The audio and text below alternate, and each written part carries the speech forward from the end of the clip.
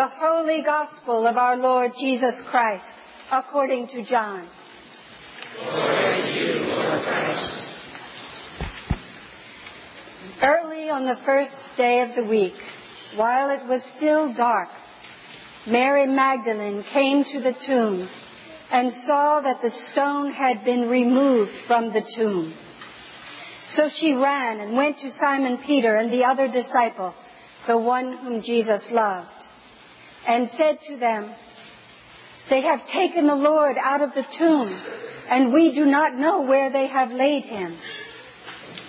Then Peter and the other disciple set out and went toward the tomb. The two were running together, but the other disciple outran Peter and reached the tomb first.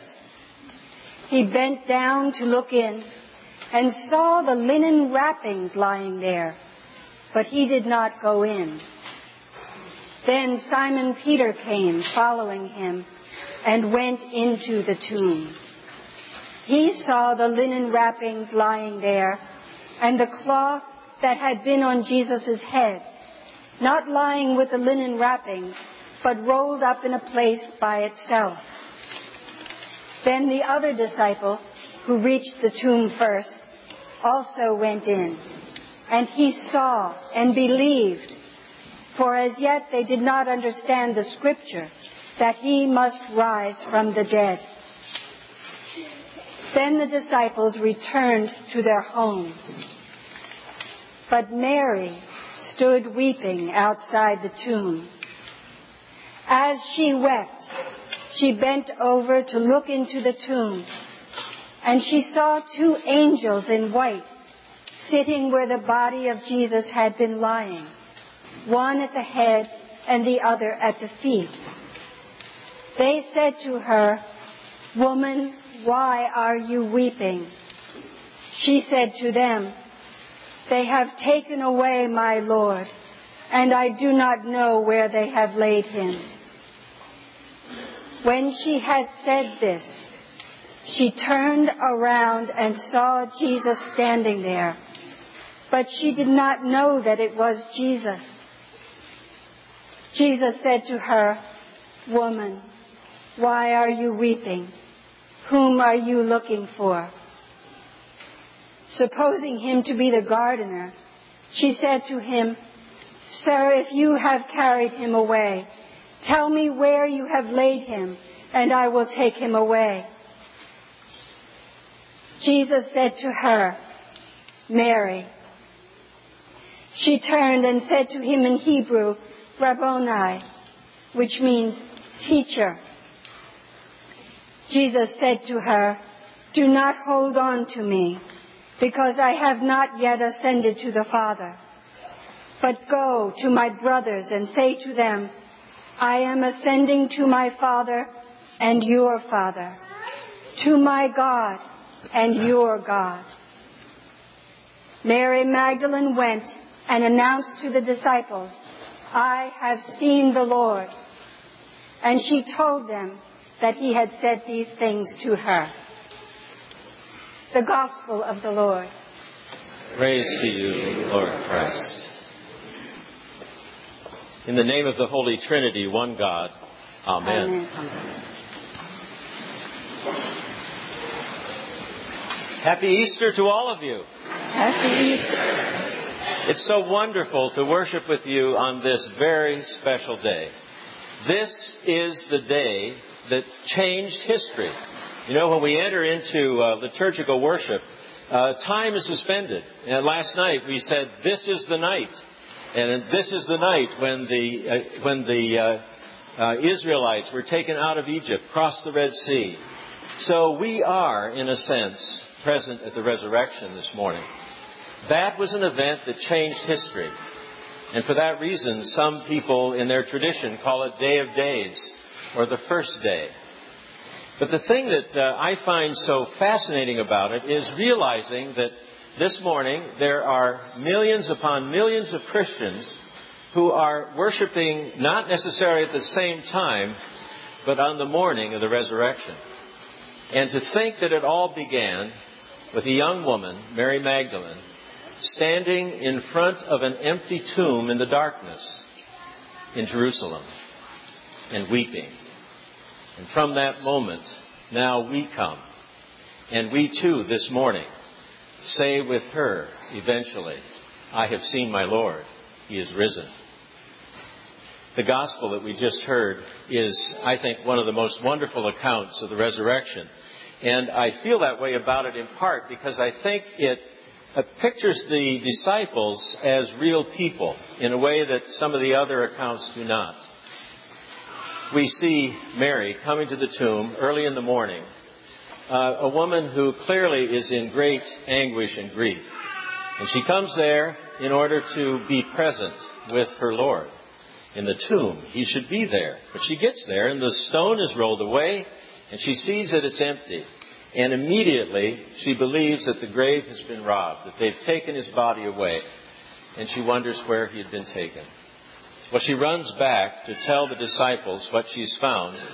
And then a strange little part of the account, Peter and John, who's referred to as the other disciple, run to the tomb. And John just can't help but note in this gospel that he got there first. So he peeks in while Peter's still making his way. I think Peter had some arthritis. I can relate to that. But he peeks in and he sees that the linens have been laid out carefully. And then Peter gets there and he lets Peter go in first. And then he follows. And indeed, the linens have been stacked in one side. And then the cloth that had been over Jesus' face and his head is rolled up on the other side where Jesus had been laying. It didn't look like a place where someone had robbed a grave. But he doesn't really go into that in his account. Instead, the strangest thing, I think, of all in this gospel, it says that they went home. They just left. And it also said that John believed. But we don't know what he believed because the account also says that they did not yet understand what the Scriptures said about him having to die and rise again on the third day. And I think that then we see Mary back at the tomb, and she does not leave. Unlike them, she stays there. And perhaps it's because of her great grief. She just can't leave. She goes into the tomb, and there she sees two angels. And they were very helpful. They asked her, "Why are you weeping?" Seems like an obvious question, but then she comes out of the tomb and she sees someone that she thinks is the gardener. And she asks him, "Do you know where they have taken Jesus?" And then he says to her simply, "Mary." And as soon as he speaks her name, she knows who it is. She falls to his feet. And then he tells her the things that she should pass on to the disciples when she goes back to see them and tell them that I have risen from the dead. So she does. She goes back, tells the disciples. The thing that is so fascinating, I think, about this story is that unlike in the other accounts where there were other women with Mary Magdalene, in this account it is Mary alone. She is there alone. And she goes back, in a sense, she's an apostle to the disciples. She goes back and tells them that he is risen. Now keep in mind that in that culture, if something of significance is to be attested to, it required the testimony of two men. A woman, one woman only especially, giving testimony to something would have been discounted. This is one of the reasons that I think we can have faith that this account is recording something that happened. Because if the writer of this account wanted to have a propaganda piece and make it sound more authentic, he wouldn't have had the testimony of one woman to the fact that Jesus had risen from the dead.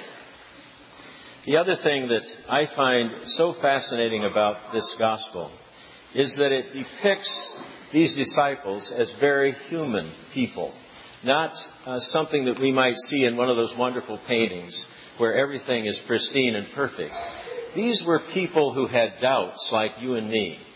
People who really questioned what was going on. And nowhere in Scripture do we have any sense that the disciples ever understood that Jesus was going to rise from the dead. You know, He told them that He had to go to Jerusalem. He would have to suffer and die, and then 3 days later He would rise from the dead. But they never understood that. So I believe that on that first Easter morning, when they stood at the open tomb, they believed that Jesus was dead, His body removed, and that their mission, the Jesus mission, was over. It was dead as well. And one can only imagine how frightened they must have been, how completely confused that must have been for them. And we also know that they didn't just go home. They went to a room and locked themselves in because they were so afraid. Well, I think it's encouraging, at least I find it encouraging, to read this account of the disciples and their doubts and their wondering and not being able to get it right away. It's encouraging to me that these were people who walked with Jesus, who lived with Him, who heard Him preach and teach, who saw Him heal and do all sorts of miracles, and yet they had their doubts. Now, I know that some of you are here this morning against your will. This is one of those special occasions where you get up and you just do it. And I also know that perhaps some of you are having trouble choking down this whole idea of a resurrection. I think that this resurrection story is especially for those of us who may have some doubt. The disciples had doubt. And I think it's important for us to know that, like Mary coming to them, resurrection finds us. We don't find it. The good news finds us. We don't find it. And often it finds us in the form of a person who comes to us and tells us what they've experienced, what they've seen, what they know in their bones and their gut. We are so prone to be materialistic in the sense of thinking in terms of material reality. That if you can't prove it, if you can't touch it, if it doesn't fit a scientific equation, it just isn't real. My time spent ministering with Native American people helped me to open myself to the possibility that there's a lot more that we don't understand, that we can't touch, but that is real. And I think that has something to do with the resurrection. It is real. We can't prove it. But we know it's real by the lives that have been touched by it, that have been changed by it. By the witness of people like Mary Magdalene. People like you. A few years ago, I came across a book that became very important to me. It was shortly after I had been ordained a priest. The book is entitled Strong in the Broken Places, and it's written by Leonard Sweet. Leonard Sweet had been the dean of the United Seminary. It's a Methodist seminary in Dayton, Ohio. And now he's on the faculty of Drew University. But the book is meditations about the life of a priest, George Ross. And George Ross was the Episcopal priest and rector of St. Paul's in Akron, Ohio. He had been known as a crusader for people who suffered from addiction and also for the homeless. But the irony in all of it was that he was also addicted. And greater irony was that he was addicted and the rector of the church where Alcoholics Anonymous was founded. Now, as you can imagine, his life was a very complicated one. And it was complicated for his congregation. And we read in that book moments of incredible blessing that this broken man brought to those people.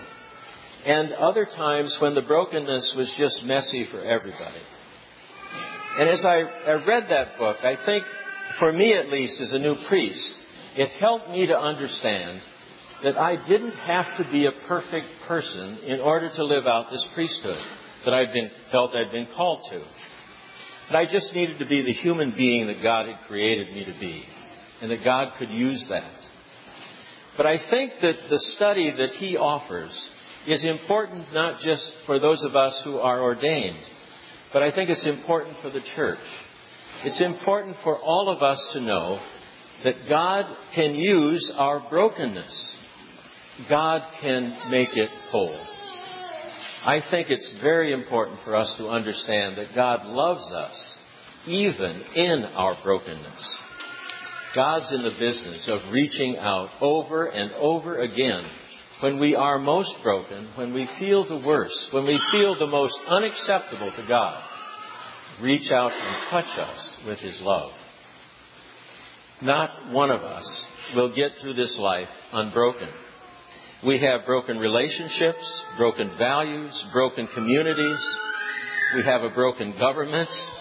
We have broken bodies. And in some cases, we have broken spirits. But when we think we are most broken, that is when God reaches out to us. When we would put ourselves down, God reaches out and lifts us up. When we would turn from love, God reaches out to us in love. And when we would give up on ourselves, God gave God's self for us. The resurrection is God's grand declaration that all can be made new. All can be made new. So don't count on finding an answer to this question about, did He really rise from the dead? Look around you and find the resurrection present in the lives of people that you encounter this day and every day of your lives. And may God grant to you and to me the healing of the broken places in our lives so that we might know that resurrection and new life. Amen. Amen.